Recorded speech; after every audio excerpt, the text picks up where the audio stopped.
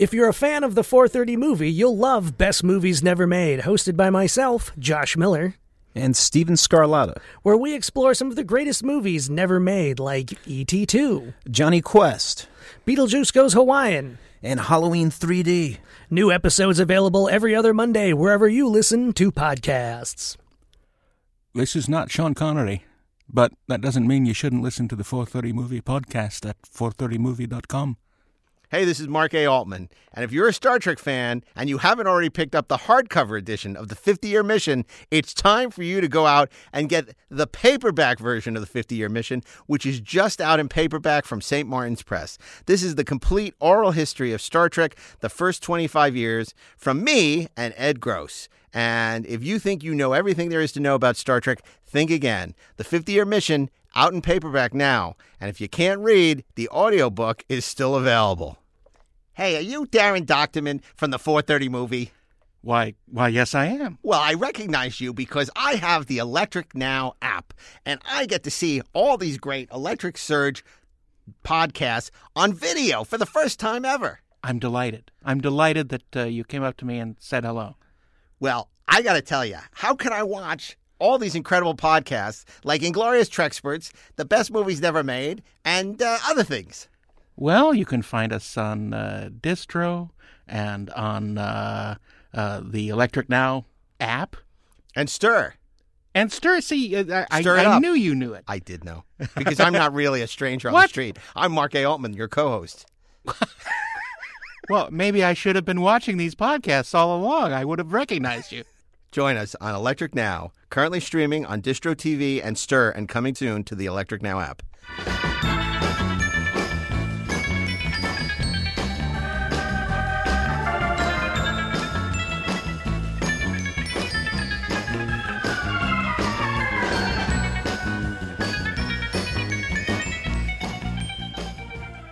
Hey, this is Mark A. Altman. And this is Darren Doctorman, and we are the Inglorious Treksperts.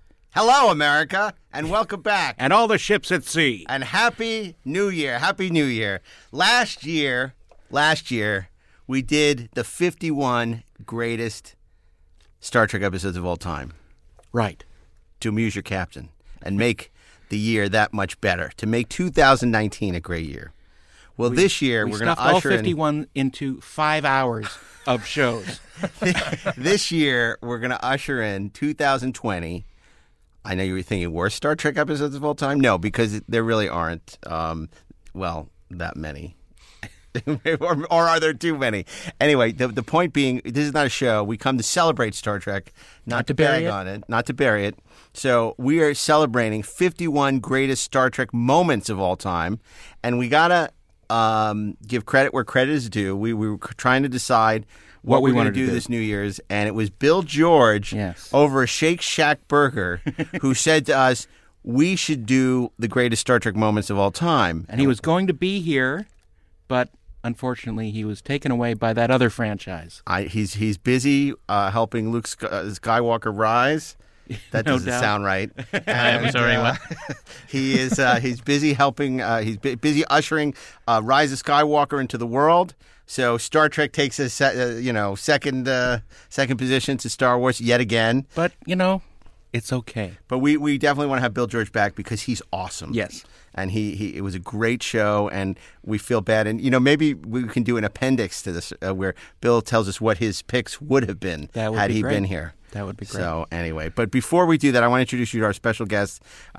Returning back again, the writer of Thor, X-Men First Class, the producer on Terminator, the Sarah Connor Chronicles, and also Meredith Burgess' best friend, Ashley Edward Miller. Welcome back. Thank you, Mr. Burgess. Or Miss Burgess. If you're nasty. And he's back. The Burnettwork let him out of his podcasting studio to make it all the way here to Santa Monica across town so that he could join us once again. He is the inimitable raconteur extraordinaire, Mr. Robert Meyer Burnett. It's great to be back here. Great to be back talking about my favorite religion. Indeed it is. God, Star Trek is a religion, isn't it? Well, for us it is. Yeah. Well, for others, not so much. It needs a reformation, though. For others, a nightmare. Oh, there's a deep cut for you. And by the way, hopefully you're enjoying this on audio. You can also check us out on video on the But not at the Electric same Now. time. Well, maybe.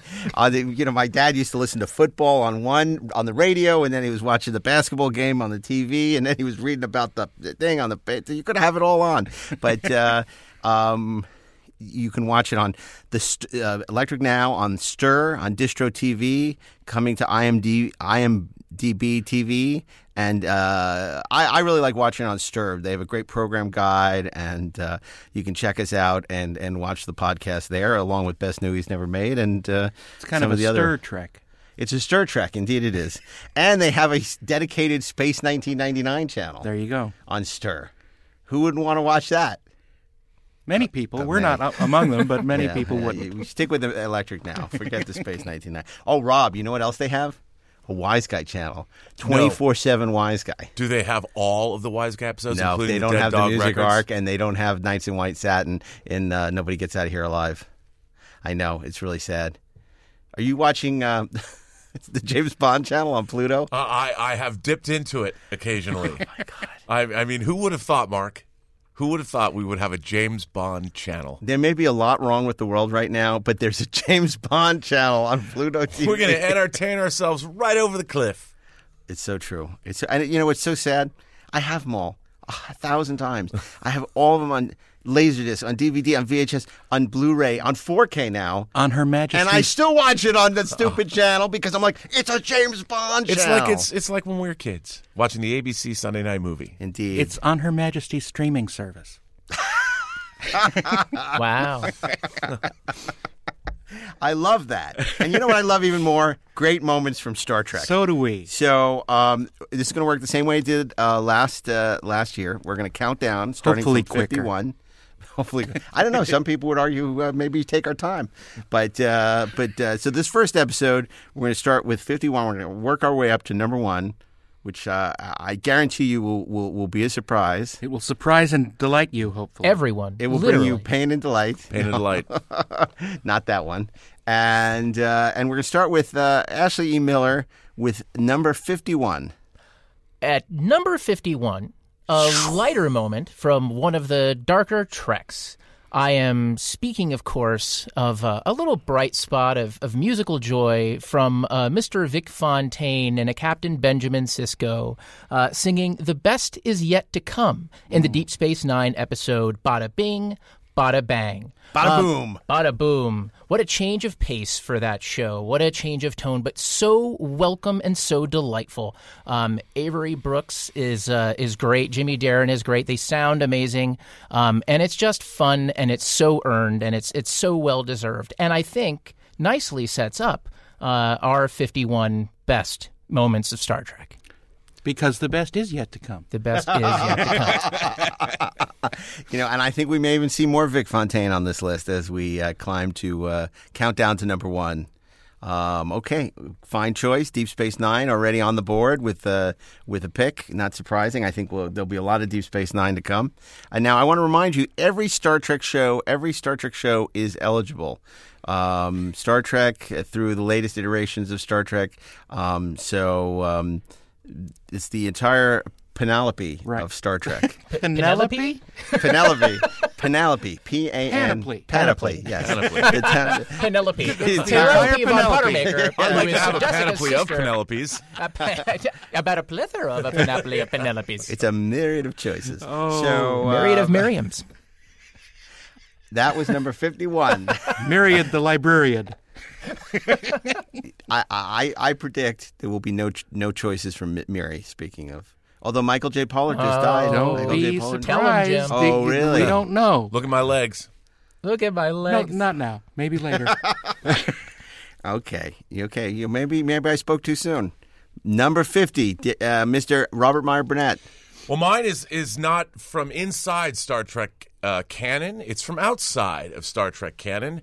It's a real-life moment when astronaut Samantha Cristoforetti wore a Star Trek Voyager uniform on the International Space Station, Right. bringing Star Trek someplace the Enterprise space shuttle never went, into orbit. For real. See, I didn't tell you guys when we said great Star Trek moments. Now, I don't mean us. I mean the audience. That it could also be pop culture. You Star didn't Trek tell us moments. either. What? That's not true. and so Rob, already going to that Rob, well. first out of the box. With a fine choice of Star Trek in popular culture. And, of course... But she could have worn any uniform, but she wore a Star Trek Voyager uniform, I'm sure because, well, another one of my moments I'll talk about later, but Star Trek Voyager in space for real. Not the original series, not the Next Generation, not Deep Space Nine, but Star Trek Voyager makes it to orbit first. Well, It's easily the best thing that ever happened in a Voyager uniform. Or in the International Space Station. Okay, that's actually a great choice. That's a great choice. So, Darren Doctorman, number 49. Number 49. I'm going to go with something that is in one of the movies. It's not Star Trek 6, clearly. It's not Star Trek 6. You won't find Star Trek 6 on my list. But you will find First Contact. Ooh, wow. And I'm going to pick the moment that the Vulcans land and greet Earthlings, such as they are. Because I think that's a lovely moment. It is a lovely moment.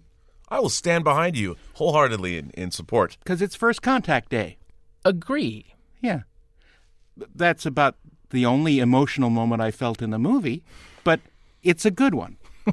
And I stand by that one. Okay, great.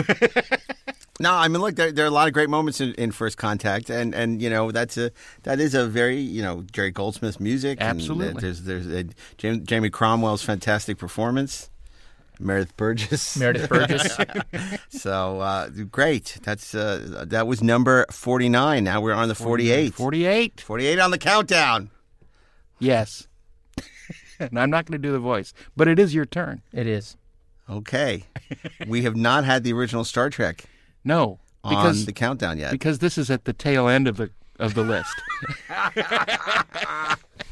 Well, I was toying with just putting the Orville. But but unfortunately, that was number 52. Yeah. No, yeah. I as a see great how the Orville's number Star 2. Trek: The Next Generation, but I'm not. I'm going to go with the teaser to Brandon Braga's Cause and Effect, where the Enterprise blows up back when it was novel. Right. Wow. Just the teaser where the Enterprise is destroyed. Well, yeah, where the Enterprise blows up in the teaser, Cause and Effect. Yes.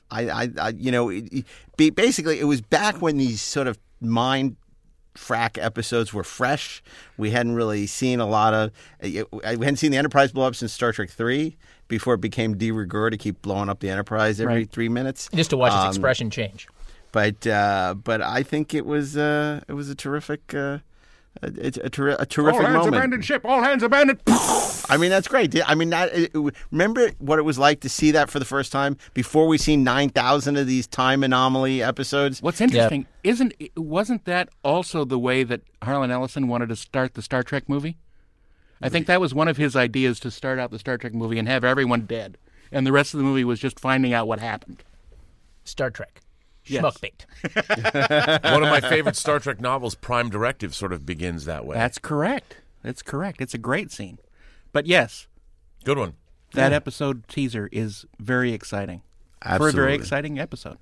Yeah, no, and it's really interesting to go back, because I assume that we all did our homework and went back and looked at some of these episodes, and it's nice to take that trip down memory lane and see some of these episodes. That what I like about doing Star Trek moments is the fact that we last year there are episodes that would never get close to our best of list, right? I mean, I think we'll see as we go through this. There are a lot of episodes that are pretty bad, actually, but had great moments. Right. And so it's a real opportunity to revisit maybe some of the less beloved Star Trek episodes. We touched on it in our underrated episodes and our guilty pleasures, but I think there are going to be some real surprises here. Let's find out. Ashley E. Miller. Ashley E. Miller with the surprise. 47. Yes, that's it. Speaking of teasers that begin with ships blowing up, and is a pretty damn good moment in something that may not be beloved particularly like at these tables, but the destruction of the Kelvin under the command of George Kirk in Star Trek 2009, which, regardless of what there's a diversity of opinions on the rest of the film, is a pretty damn good emotional moment that feels like, okay, like that is a movie. What is it? It's a boy. A boy? Tell me about it. He's beautiful. George, you should be here. Impact alert. What are we gonna call him? We can name him after your father. Tiberius? You kidding me? No, that's the worst.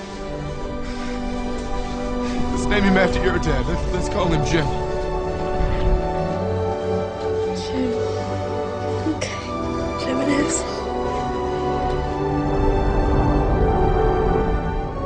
Sweetheart, can you hear me? I love you so much.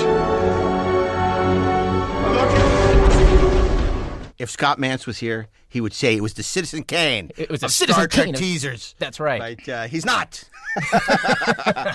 No, look, I agree with you. I think that regardless of what you think of that movie, that first, it's great. The first that teaser, that whole sequence, and him ramming into the the ship, Romulan ship, and everybody abandoning ship, and it's great score and production value. You really, it was immediately, it signified that, oh my God, this is a Star Trek movie that has a budget. Right. People out into space, and Thor is in it. And Thor is in it. And you know what I thought when I watched it? shorn I'd really Thor. like to see a movie where he comes back. No, I never thought that. Me neither. So yeah, that's you look. Regardless of what you think of 2009, I think it's hard to quibble with. Now I know Darren did say he would have liked to have seen the production aesthetic of the original show better represented in that teaser to make the transition from one universe to the next. I don't disagree with that, but I think for what it is, for what's on film, great sequence. What do you think, Rob? Of the film, you know what? I think the first 10 minutes of Star Trek 09 is what I watch, and then I turn it off.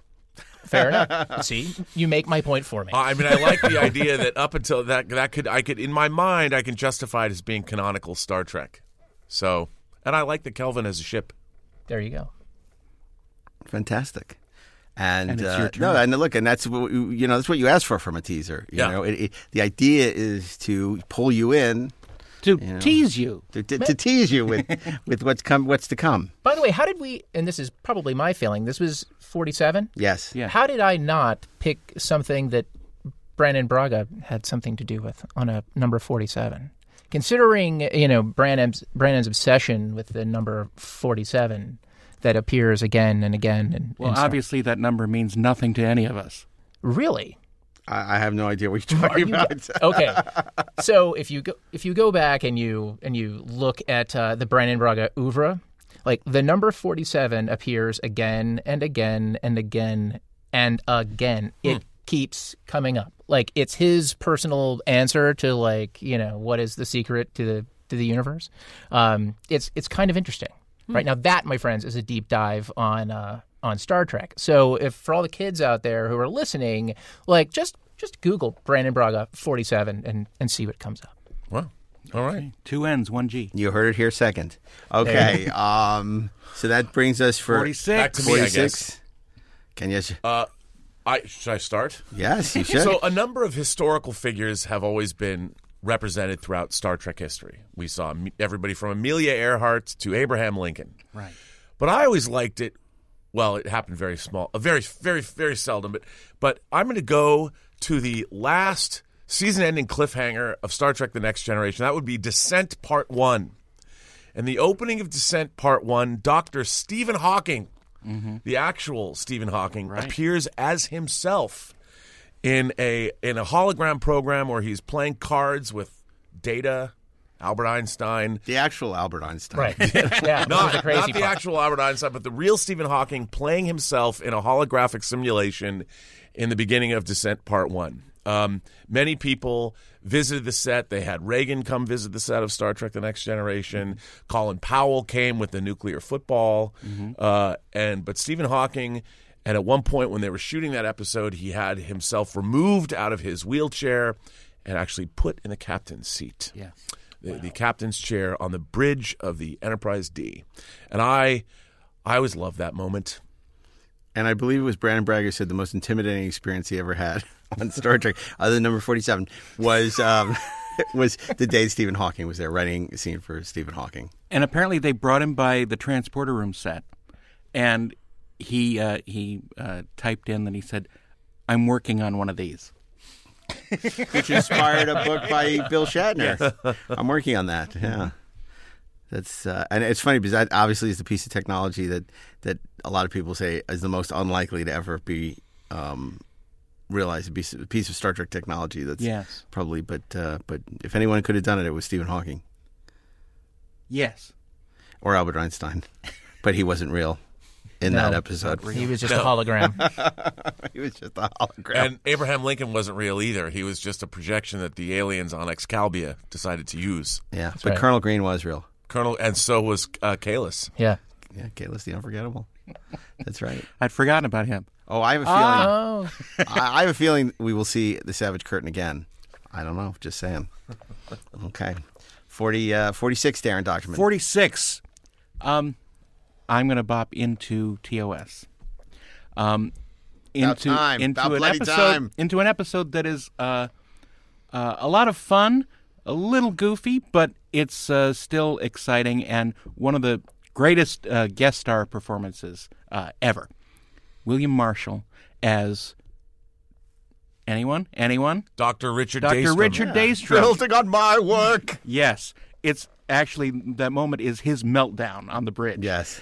When he goes into his tirade about all his colleagues who couldn't even begin to understand my systems, and he basically has a nervous breakdown as his creation is destroying life. Well, that's because they didn't have counselors on the Enterprise at the time. No doubt. And that is why he wasn't in the poker game with Stephen Hawking. Right. He's just got no poker face. He's stuck in the Tantalus colony forever. Freaks out again. Crazy Rick. It's Crazy Rick again.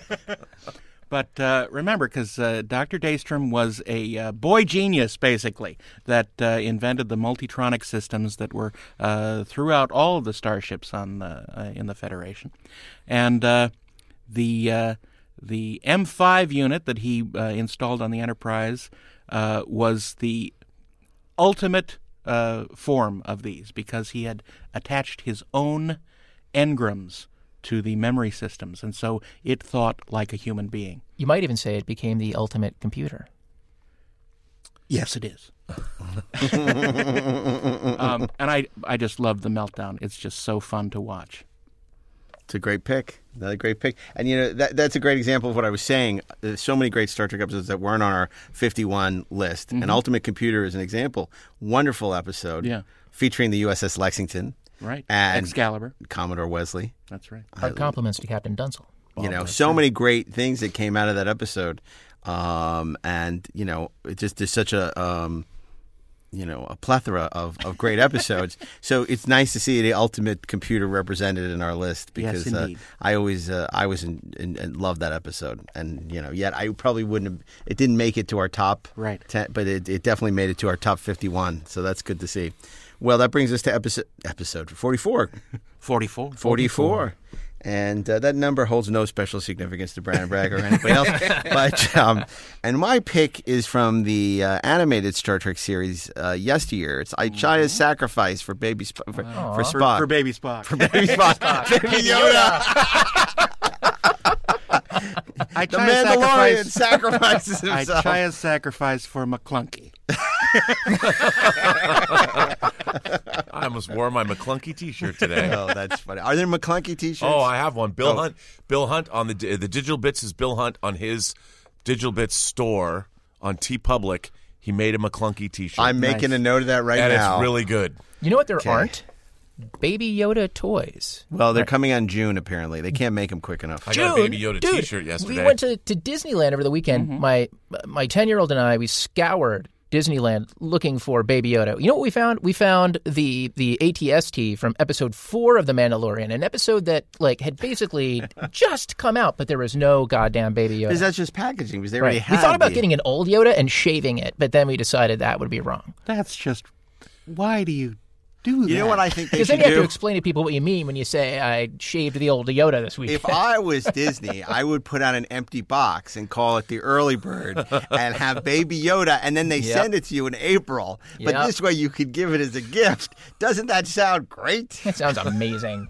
Well, that also sounds like something familiar. I'm sure my son would really love to play with a box of air. Pretend it's Baby Yoda. It's coming in April. So that's on your Tuesday. That's your number 44? Baby Yoda? No. Yeah, Baby Yoda. Baby Yoda is my number. No, 44 the sacrifice is of Aichaya's sacrifice. It will not be long now, old friend. You made the desert crossing most efficiently. You will not disappoint Sarek in your Kazwan. I wanted only to help Aichaya. He was my father's before he was mine. To lose him... A Vulcan would face such a loss without tears. How? By understanding every life comes to an end, when time demands it. Loss of life is to be mourned, but only if the life was wasted. Aichaya's was not. Which, for anybody who's lost a pet, it's a very moving, and we've talked about this before, dismissing the animated series you do at your own peril, because there are some great moments, and I think we'll probably see some other moments from the animated series. But, it's just, had this been in the live action series, I think it would be, one of the great moments in the history of Star Trek. And, in fact, I think, they had to sell out in... the Forge episode of Enterprise, and it was really cool to sort of see because it is sort of become sort of an iconic Star Trek. But what about the other Vulcan kids' pet Lamatia that was destroyed? Well, they knew what they were trying to say. Right. Yeah, I mean, some of there's pets all over the place dying. That's right. I'm sure, more beagles than John Wick's got whacked by Russian mobsters. Well, this was the original John Wick. He loses, Spock loses the sellout and goes on a phaser rampage. a lot of John headshots. Spock. Tonight's episode, Phaser Rampage. You killed my sellout. He's coming for the Klingons. So So anyway, I think it's a great moment. I think it's even for people who aren't Star Trek fans, it's great. And it's a sweet story. It's a sweet story, and written by the great D.C. Fontana, who passed away a few weeks ago, and brought so much to Star Trek. This is just one of the many examples of. One of many fantastic moments that she wrote for the show. Okay. That was 44. Now we're on to 43.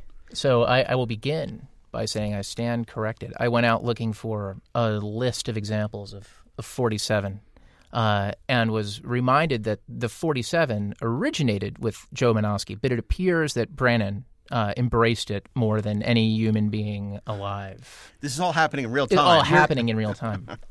Your story keeps changing, Mr. Miller. Well, yeah. Just like a Joe Menosky episode. Exactly. Can I just do it? It just keeps changing. Well, in another timeline, you see. In another reality. I could have called you friend. Yeah.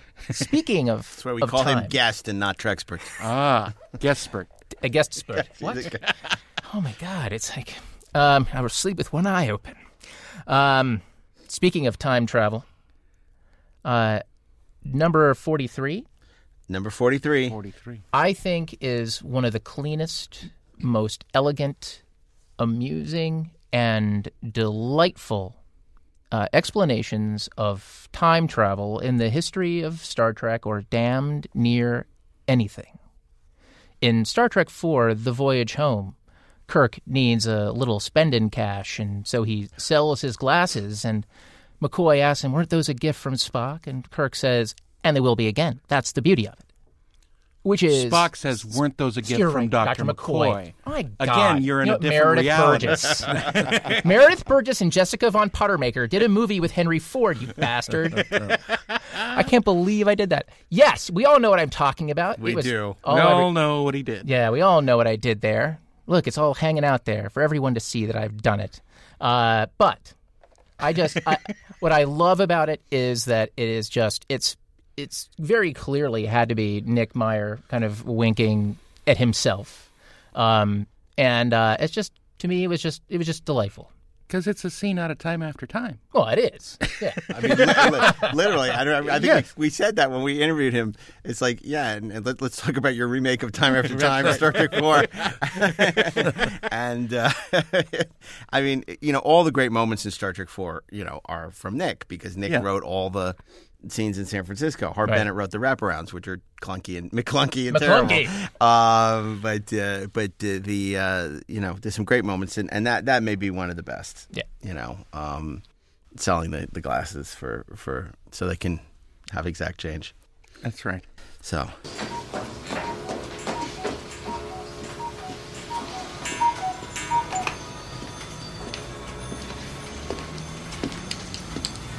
Yes, 18th century American. Quite valuable. Are you sure you want to part with them? How much will you give me for them? Excuse me. Weren't those a birthday present from Dr. McCoy? And they will be again. That's the beauty of it. How much? Well, they'd be worth more if the lenses were intact. I'll give you $100. Is that a lot? Great choice. I'll be curious to see if Star Trek 4 or any of the other movies make an appearance on our list. Indeed. As we continue to number 42. 42. Mr. Rob Burnett, you're 42. Back. Sort of apropos, the answer to life, the universe, and everything. My number 42 moment is what I think is one of the greatest canonical Star Trek twisty, timey.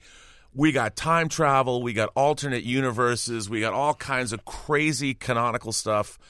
In the reveal at the end of the 4th season of Star Trek The Next Generation, at the end of Redemption Part 1, when Denise Crosby comes back as her own daughter, the product of a concubine. She was it's so crazy.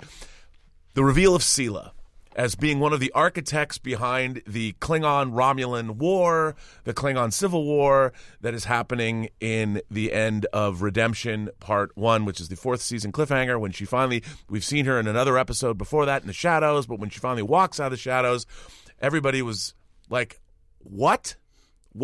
Star Trek is now Falcon Crest. And when you think about it, of course, her character's origins come from the 3rd season classic Yesterday's Enterprise, when the Enterprise C goes back in time from an alternate universe to our universe with an alternate universe version of Tasha Yar, who didn't die like she died in Skin of Evil in our universe, who winds up the concubine of a Romulan commander? I don't know. They have a baby. I'm trying to forget, Rob. They have a baby Sela, who then you don't club a baby Sela because you want a Mila. Baby Yoda. Baby Sela grows up and becomes... And looks exactly like Tasha Yar. And I have to tell you, and she comes back. And they will be again. Sela That's the comes beauty back, of it. and I just think of everything Star Trek has ever done in its entire history, the creation of Sela is one of the wackiest, and I dearly love it. I also dearly love it. I thought it was nifty. I mean, insane, but nifty in its audacity. I mean, it combined, really the two of the greatest episodes of The Next Generation, especially up to that point, Sins of the Father and Yesterday's Enterprise. It was a reasonable extrapolation of what might have happened after Yesterday's Enterprise, and also reminds me how important Worf really became to that show in ways I don't think anybody expected when The Next Generation began. I mean, he Certainly kind of became a Roddenberry. No, not for sure not.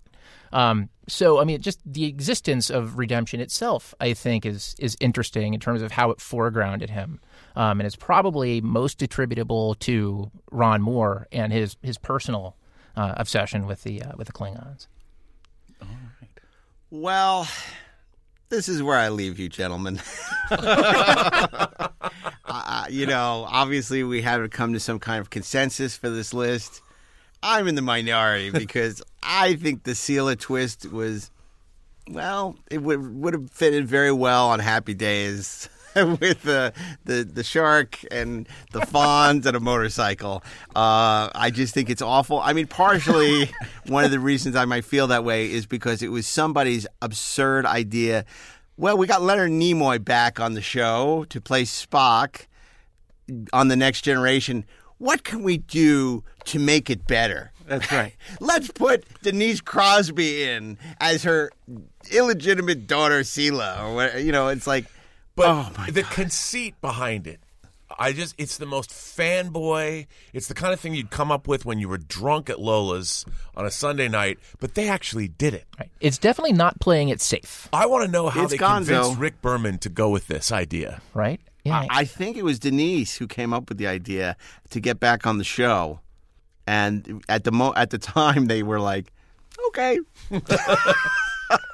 Because I think people loved Yesterday's Enterprise so much. Sure. It's like sometimes it's like you're so successful with something and you want to recapture that lightning in a bottle, but just because you can do a thing does not believe you should do a thing. I love it. Yeah, and clearly. boy, does she look good in that Romulan uniform. Sometimes you just get blinded by like you realize With you the kind of page love boy haircut. You love what an actor is doing, or you love what's happening with a character, and you rack your brain trying to think of ways to bring that character back or do something else. And I think I know I've convinced myself to make those kinds of beautiful mistakes. But you know what? Those beautiful mistakes always come from acts of love, or at least acts of martinis. We need to move faster. Yeah. Well, this is about time Wait, travel. you have to so. say, move faster. I wonder if that scene's going to be on our list. I think we're going to piss a couple people off if that scene's not on our list. Well, hopefully the people May not aren't be. on this panel. I'm already pissed off. Sela? Okay, moving on. Yes. Who picked that? Oh, Rob. I did. Of course. So, Darren Doctorman. What is your name, 41? 41. Number 2. You're not a number. Yes, You're a who free does man. number 2 work for? My pick is also a Tasha Yar moment, actually. Ooh. It's her memorial with the little dime store jewel hologram giving the farewell message to the crew, which I think is very sweet, and it's nice to see Data react there because he was with her. And it was very sweet and a nice ending, and it should have stayed the ending to the Tasha Yar character. Except for Yesterday's Enterprise. I'm not a big fan of that, but yes.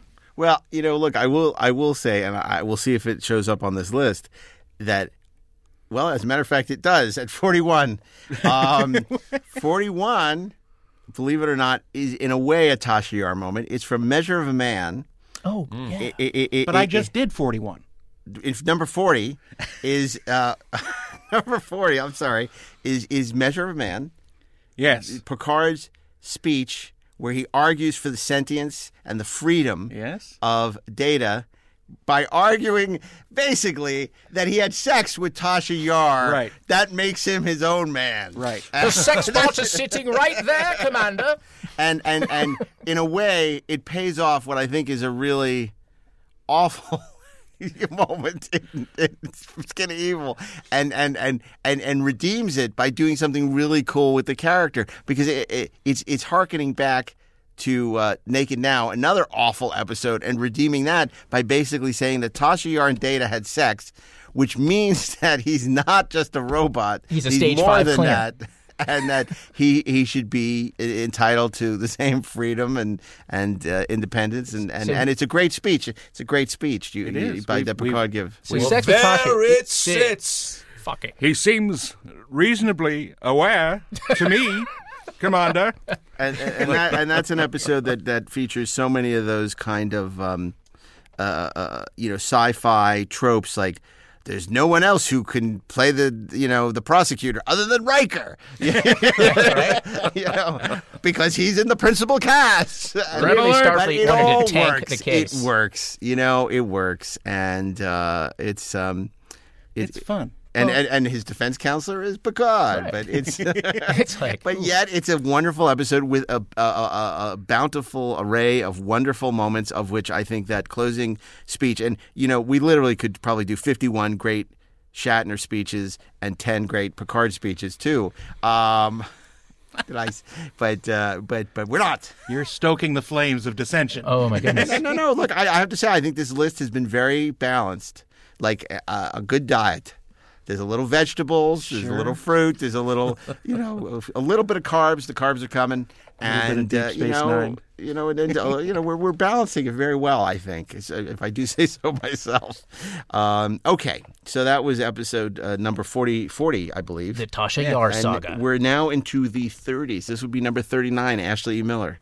Number 39 combines two generations of Star Trek, two generations of engineers, as one older engineer learns how the younger engineer mismanages his relationship with his captain by always giving him accurate repair estimates. And Scotty, to his horror, tells LaForge, "You've got a lot to learn if you want people to think of you as a miracle worker." It was from Next Generation's Relics. Do you mind a little advice? Starfleet captains are like children. They want everything right now, and they want it their way. But the secret is to give them only what they need, not what they want. Yeah, well, I told the captain I'd have this analysis done in an hour. How long would it really take? An hour? Oh, you didn't tell him how long it would really take, did you? Well, of course I did. Oh, laddie, you've got a lot to learn if you want people to think of you as a miracle worker. Which was an otherwise, I think, unremarkable episode, other than I loved all the stuff that happened between the characters. I disagree. I think it has that wonderful, wonderful scene where he goes to the original bridge on and that's where that line comes. I mean, mainly as a sort of as a plot, as an overall story. Now, the stuff with him, all that was what you're talking about is great. I love all that. I mean, there is something really interesting about a guy who feels out of time and who feels that he has no use, that technology has passed him by. Who basically shows his worth as an older person who thinks he's out of step with the time. Okay, boomer. Who ends up becoming right. I mean, So I think that it's. So I think maybe you're just missing it a little more. It wasn't on our top 51 list, so I think that says something. But at the same time, I wouldn't just dismiss it out of hand. And I do think that is one of the great scenes where he goes to the bridge and, no bloody A, no bloody B, no bloody C. Also, in that episode, one of the most intriguing ancient civilizations that we never know anything about is the people who built that Dyson sphere. That's right. And, I love the idea of a Dyson sphere. It pops up a lot, and you read about it a lot nowadays on the internet with things. But I remember I knew what one was, but what a great thing to actually see it. Mm-hmm. And I love that. And also the untapped capability of the transporter. Oh. Right. This would solve so many problems. It would solve, long distance space travel when you can basically just put people in stasis. Generational ships. Yeah. Or as they said in Space 1999, stasis. Stasis. There was one episode where I was watching it on Stir TV the other day, and they kept going, you let him out of stasis. Stasis. It's making me crazy. I'm going to put him back in stasis. Stop! Second season, what do you expect? Fred Freiberger, it's all his fault. See? Don't give into hate. Can we do the 10 best Space 1999 moments? No. Okay. The moon explodes, number 1. So that was 39. 39. 39. That brings us to 38. 38. I'm going to I'm going to cheat. I'm going to cheat because I'm going to have two moments because they both involve doors opening or closing. They do. Doors opening and closing.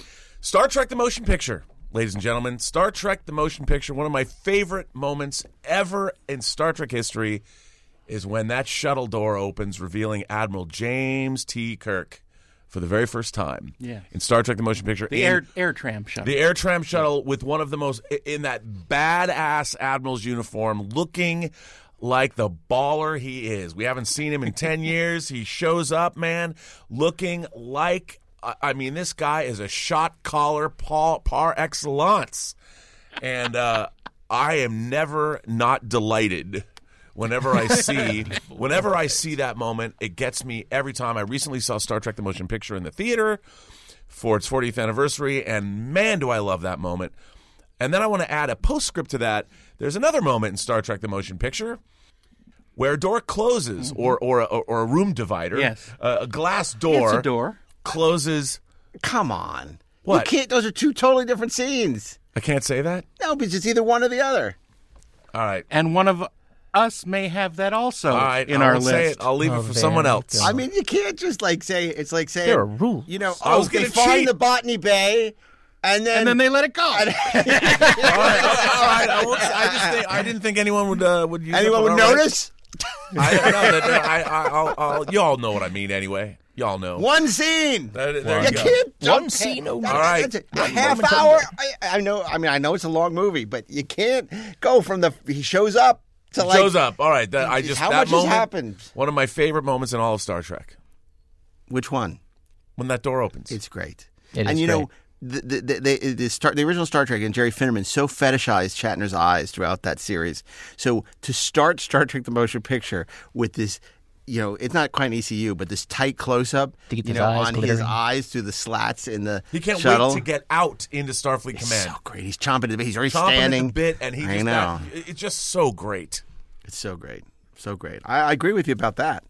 I mean, I love both those scenes, but pick one. Yeah, that's great. Yeah. Okay, so that was number 39. 30, no, No, 38. 38. We're on the 37. 37. 37, Darren Not the Dochterman. 37s. No. Not the That will not show up on any of our lists except one.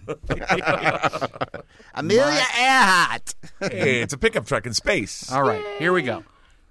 Back to TOS. Lest we fill up its tank. Yes. Number 37, my choice, is The Seduction of Kirk by the lovely Drusilla. The blonde slave on the Roman planet who she seduces Kirk. Kirk isn't doing any moves. He's a prisoner. He's a prisoner. He's just incarcerated. He asks, I don't know how it is on your planet, but is this some kind of torture?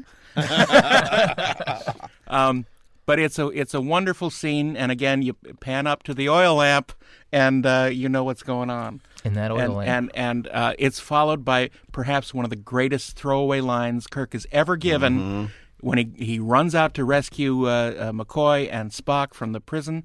They ask him, Jim, what happened? They threw me a few curves. We'll allow it. We'll allow it. Yeah, even though it's it's all two different it's all scenes. part of the same. It's all you part know, of the same moment. shtick. You know, when I was 5 years old and saw that episode for the first time, I knew even then that I wanted to be seduced by a slave girl, and nothing has changed in 50 years. There you go. Yeah, look, it's again another episode, Bread and Circuses, which I don't believe was in our top 51, which has so much to offer. It's a great episode, though. Yes, not one I liked as a kid, but one that I love. I've as come a to trust appreciate as a mother. more and more. Okay, number 37.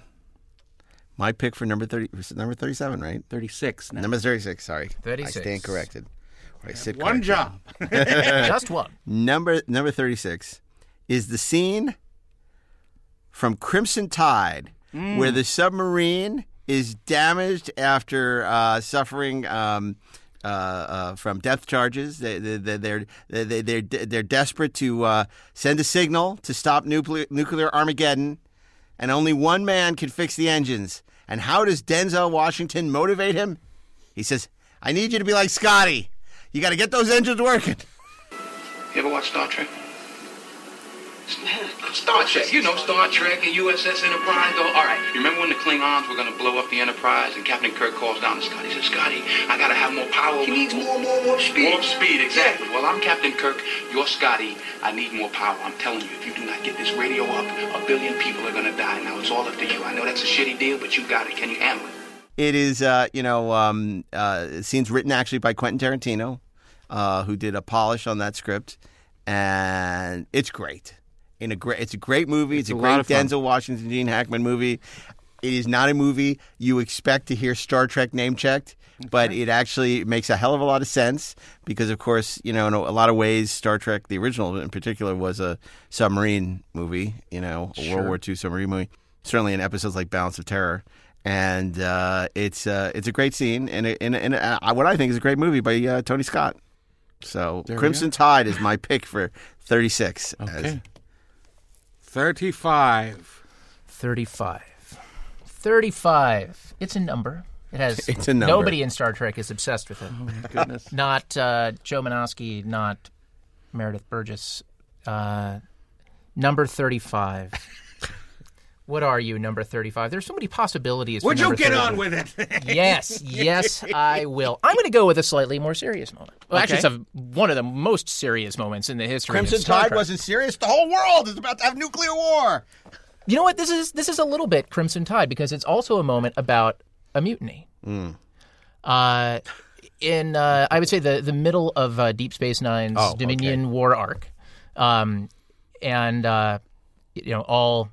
as it sort of always seemed on the show, all hope seemed lost, and then the Dominion takes one step too far with Cardassia, one step too far for Casey Biggs as Gul Damar, who gives one of my very favorite Star Trek speeches of all time.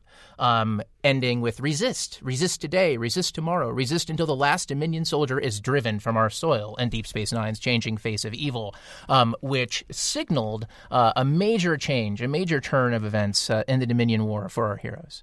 And also, I think, demonstrated one of the things that was great about Deep Space Nine, which was just how deep their bench was for their actors, and how actors who were in these parts that begin as, these characters are talk-tos. Damar was Ducat's talk-to, but he was so well cast that Ira Behr and his staff were able to give Casey Biggs, this material that elevated him. I mean, there's many moments that I won't talk about, except for this one. But wow, that was just a showstopper because it in terms of the character and what we expected, I think, at least for me, from the actor, it was bracing and awesome, and it's one of my favorite moments of Deep Space Nine history. You know what's so funny? When he said mutiny, this is where my mind went to. I thought, and that's when we'll move against him. Right. Can you play back the tape? Mutiny? It's Return of an Intruder. You're throwing out another moment. Oh, shoot, really? I think you've taken your moment. No, that's not my moment. I don't pick that. I'm just saying my mind went there. That's all I'm saying. That's all I'm saying. That's all he's saying. I'm not saying I would pick it. I'm saying that's where my mind went. Some might think about it. That's a great scene. Look, it's a great scene. Casey Biggs was fantastic.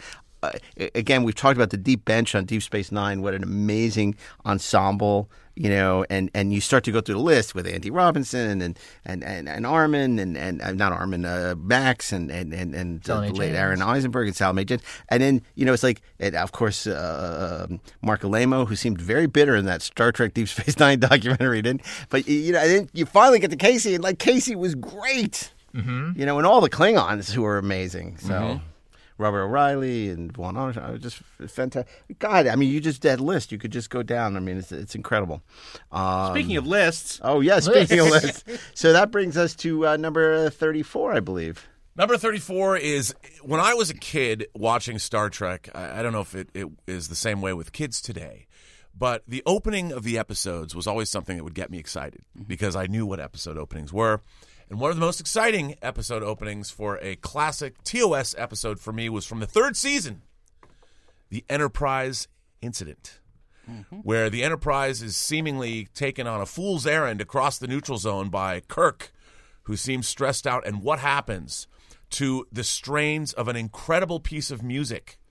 The Enterprise finds itself surrounded by 3 Romulan vessels. The Romulans, dun, dun, dun, dun, dun, dun, dun. We all know, using Klingon designs, Klingon D7 battlecruisers that have been used by the Romulans in some kind of an arms deal, trading a cloaking device for weapons of ship designs, and the Enterprise is surrounded by 3 Klingon vessels. I don't think when I was a kid there was anything that made me more excited than the opening of the Enterprise incident when that occurs with that music, because you knew that episode was going to just rule. And it does. Mm-hmm. There you go. That's a great episode. That was 34. Great. It's a great teaser. And it's so easy to dismiss the third season of Star Trek. But I think we're going to see a lot of great scenes coming up from the third season of Star Trek. And the Enterprise incident, again, DC Fontana. We keep coming back to her. What a great episode that is. Certainly one of the gems of season 3. A fantastic teaser. And there's some great scenes in the Enterprise instance that may or may not appear later in our list, so we'll see. Yes. Mr. Darren Dochterman, number 33. I'm gonna go out into pop culture for this one. It's from, I believe, season 4 of The Simpsons. I think it's season 4. Yes. It's either season 4 or season 7. Don't quote me. Probably season 4. From the episode called "The Itchy and Scratchy Movie." The teaser of the beginning of the episode has a teaser for Star Trek 12, So Very Tired. And they have Kirk and they have Scotty and they have all the crew. My hiatal hernia is acting up, and the ship is drafty and damp, and it's amazingly funny. And just back when The Simpsons was hilarious, it's so much fun, and it's so much fun to see Star Trek 12 before there was a Star Trek 12. Okay, number 32. This is going to come as a surprise, nay, a shock to many of you. Then I'm going to pick a Voyager moment. I told you. Wow. Yep. The Star Trek Voyager? It's Voyager at the end of Star Trek. No. In a wonderful episode called Living Witness. Captain Janeway of the warship Voyager. Break off your attack or I'll destroy you. They are not responding. They're returning fire. Shields are holding. Chakotay. Any luck tracking down their leader? Not yet. We think Tedran has gone into hiding. I thought he might. We'll have to flush him out. What do you suggest? Biogenic weapons will infect the most populated Kyrian territories. The doctor's nearly done working on the weapon. Our conflict is with Tedran himself, not with his people. They're innocent. The best way to bring down a ruler is to make his people suffer. Captain. This is no time for half measures. You wanted victory. You're going to get it. Such a good episode. Where the Voyager is society has a misapprehension about Voyager. They think it's an interesting ship with cool people on board doing horrible things. The Living Witness. Aha! There's a great scene where the doctor is being told the story, and Kate Mulgrew is Captain Janeway is filing her nails, ordering basically to destroy the Halkans. And it's this great scene where she's just like ordering the annihilation of a planet, and she's sitting like leaning back in her chair, filing her nails. It's so great. It's a really fun moment in a show that's devoid of a lot of fun moments. I know Rob is our resident Voyager scholar and fan here. But, I think that episode is one of the great episodes of all of Star Trek. Mm-hmm. I think, and again, it takes place like hundreds of years in the future. Where the Doctor, the holographic Doctor, ends up getting marooned in a future time. It's a delightful science fiction episode, a story, and it's a great episode of Star Trek. Yeah. And they're all great. But it's the same way that I think a lot of the actors were liberated, like on Enterprise in the Mirror Universe. I think you see all the actors, the ensemble of Voyager, really come to life, sort of playing this Rashomon version of their evil doppelgangers, in a sense, who this society perceives as these awful people doing awful things. Yeah. And it's a fun, high concept, but it's also, it makes for some great moments, of which my favorite is Janeway. Sort of want to wipe out the civilization completely. When she's finished getting her pedicure. So there you go. I know, a surprise, a shock, shock and surprise, shock and awe. I only aspire to give pleasure and delight. So pain and delight. So I was going to say. Yeah. Okay. Never mind. Let's go back. Okay. So anyway, we're now on to number 31. Ashley E. Miller. Number 31. For some reason, I keep I feel this instinctive need to stick with a theme. So the theme from Mark to me right now is captains destroying and or threatening to destroy entire planets. And my moment comes from yet another Star Trek Deep Space Nine episode For the Uniform, in which at the very end, Captain Sisko decides that the only way to convince the Maquis, led by former Starfleet officer Eddington, who was played by Kenneth Marshall, who I believe was the lead in Krull. He was, when he had hair. I got that right, kids. He had the feathered 80s hair, and then by the time he gets to Deep Space Nine, no, bald as a baby's bottom. Right, but, in the 21st century, they wouldn't care. Are you trying to attempt a Gene Roddenberry voice? Yes, I am. Okay, yeah. At least I recognize you. Thank were. you. So that's good. See, I'm working What on would it. Gene think about that impersonation? You've taken your first step into a larger world. So the moment is Sisko has just ordered an entire Maquis colonized planet, basically destroyed, with the very biogenic weapons that the Maquis have been stockpiling for use against the Cardassians after the Maquis attacked a Federation starship. And he threatens to do so again, to force Commander Eddington, former Commander Eddington, to surrender their stockpile of weapons and surrender himself. And he really does it. I mean, it's one of those moments when he gives that order and the crew just looks at him like they can't believe that he just said it. And it's so powerful because it really underlines what a difficult decision it is for Sisko, but how serious he is and how serious the stakes are. And also just how great Deep Space Nine was about really establishing those kinds of stakes, so that a character like Sisko, a Starfleet captain, could exist in that world and still feel recognizable to us as a Starfleet captain and not just a mustache, twirling martinet or villain or a crazy rogue captain. Well, he didn't even have a mustache. Oh yeah, yes he did at the time. He had a goatee. So there you go, and no hair. That was like bald Sisko. A goatee is not a mustache. Well, there's a mustache. That's why they call it a goatee. Well, it's not a goat either, is it? Indeed, it is not. Number 3, Rob Burnett. Well, to keep with the Deep Space Nine theme, one of my favorite things that ever happened in Deep Space Nine that genuinely floored me comes from my favorite modern Star Trek two-parter, which is In Purgatory's Shadow and By Inferno's Light. And the reveal that Dr. Julian Bashir was actually the Bashir we'd been watching for a number of episodes was not Julian Bashir, but was actually a changeling. And the real Bashir is being held in a prison camp, forced to compete in, I guess, gladiatorial combat. But no, we find out that people that we've known, Martok, Dr. Bashir, have actually been captured.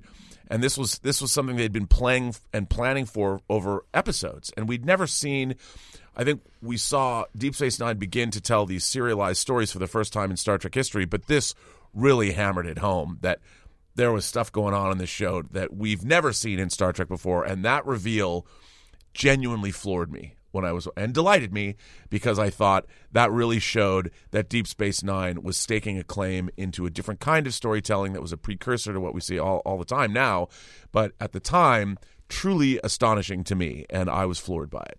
And I loved it. Totally agree. And it kind of told us as the audience that anything could happen on this show. It also kind of showed us just how great an actor Sid is. You redeemed yourself for Sela.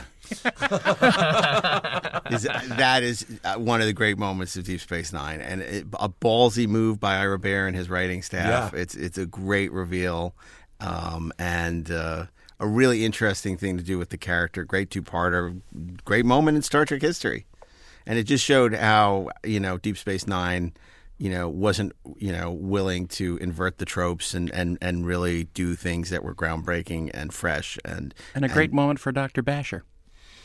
Dr. Basher. Sure. Dr. Crusher, Basher. Dr. Basher. But I think it really, it really showed that this was a leap. I mean, Star Trek was always its 5-act structure, and this was truly something that now we see it all the time in television. But this was really a precursor to the kind of pulling the rug out from your viewership that happens all the time on shows now. But back then, especially on Star Trek, that was the last thing, and that's why it was such a shocking reveal. Yes, absolutely. Great pick.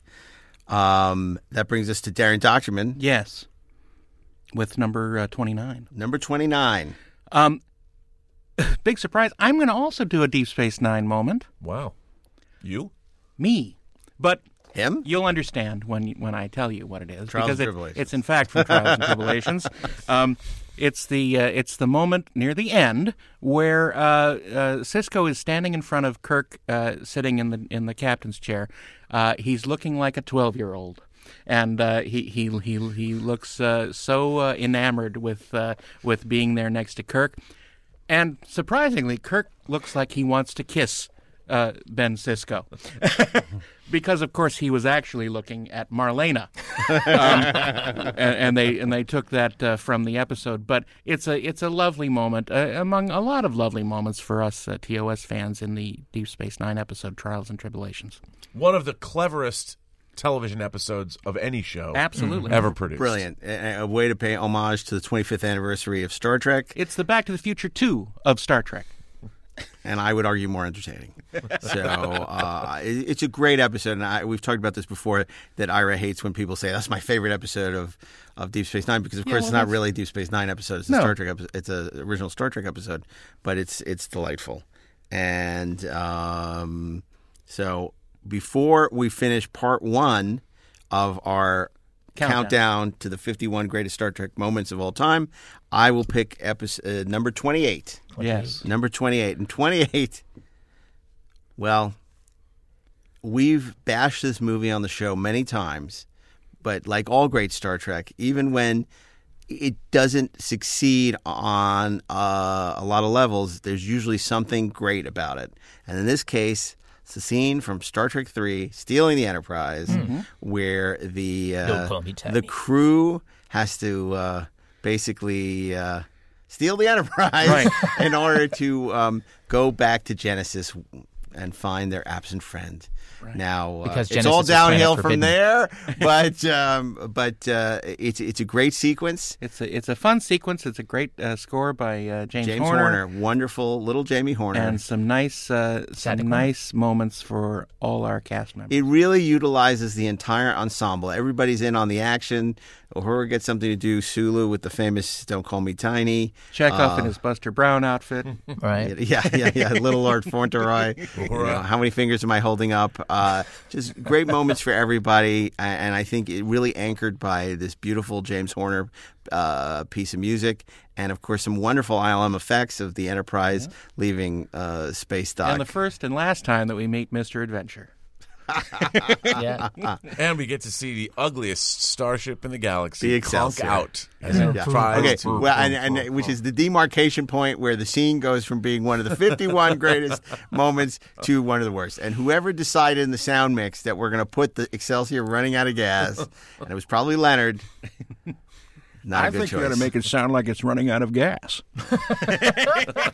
But that brings us to the end of this episode, of the beginning. That's right. The end of the beginning. This was 51, the first part, as we do our New Year's countdown. Join us for our next episode as we take you. What will be number one? How many episodes of the original will there possibly be on there? Even Rook doesn't know. Will Discovery make the cut? Will Enterprise make an appearance? All very interesting questions to ponder as you wait for the next episode to drop. On behalf of Robert, Ashley, Darren, and myself, we're delighted you joined us for another New Year's countdown. We have a lot of fun with these, and Casey Kasem, take us out. Well, if you enjoyed this episode of Inglorious Treksperts, then thanks. Thanks for enjoying us for Inglorious Treksperts. If you're a fan of the podcast, you may want to check out Electric Surge's other podcasts, like The 430 Movie, Rebel and the Rogue, Best Movies Never Made, and all the others. Now, you can stream us, the video podcast of all your favorite Electric Surge podcasts on Electric Now by downloading Stir, Zumo, or Distro TV app on your tablet, phone, or TV. And if you enjoyed this podcast, please rate us 5 stars on Apple Podcasts. Very special thanks to Bill Ritter and everyone here at the Electric Surge Network, and producer Natalie Mascali, and of course, Dean Devlin, without whom this show would not be possible. So keep reaching for the stars. And keep trekking in gloriously, of course, because we're going to be back as we count down to the #1 greatest Star Trek moment of all time. See you then.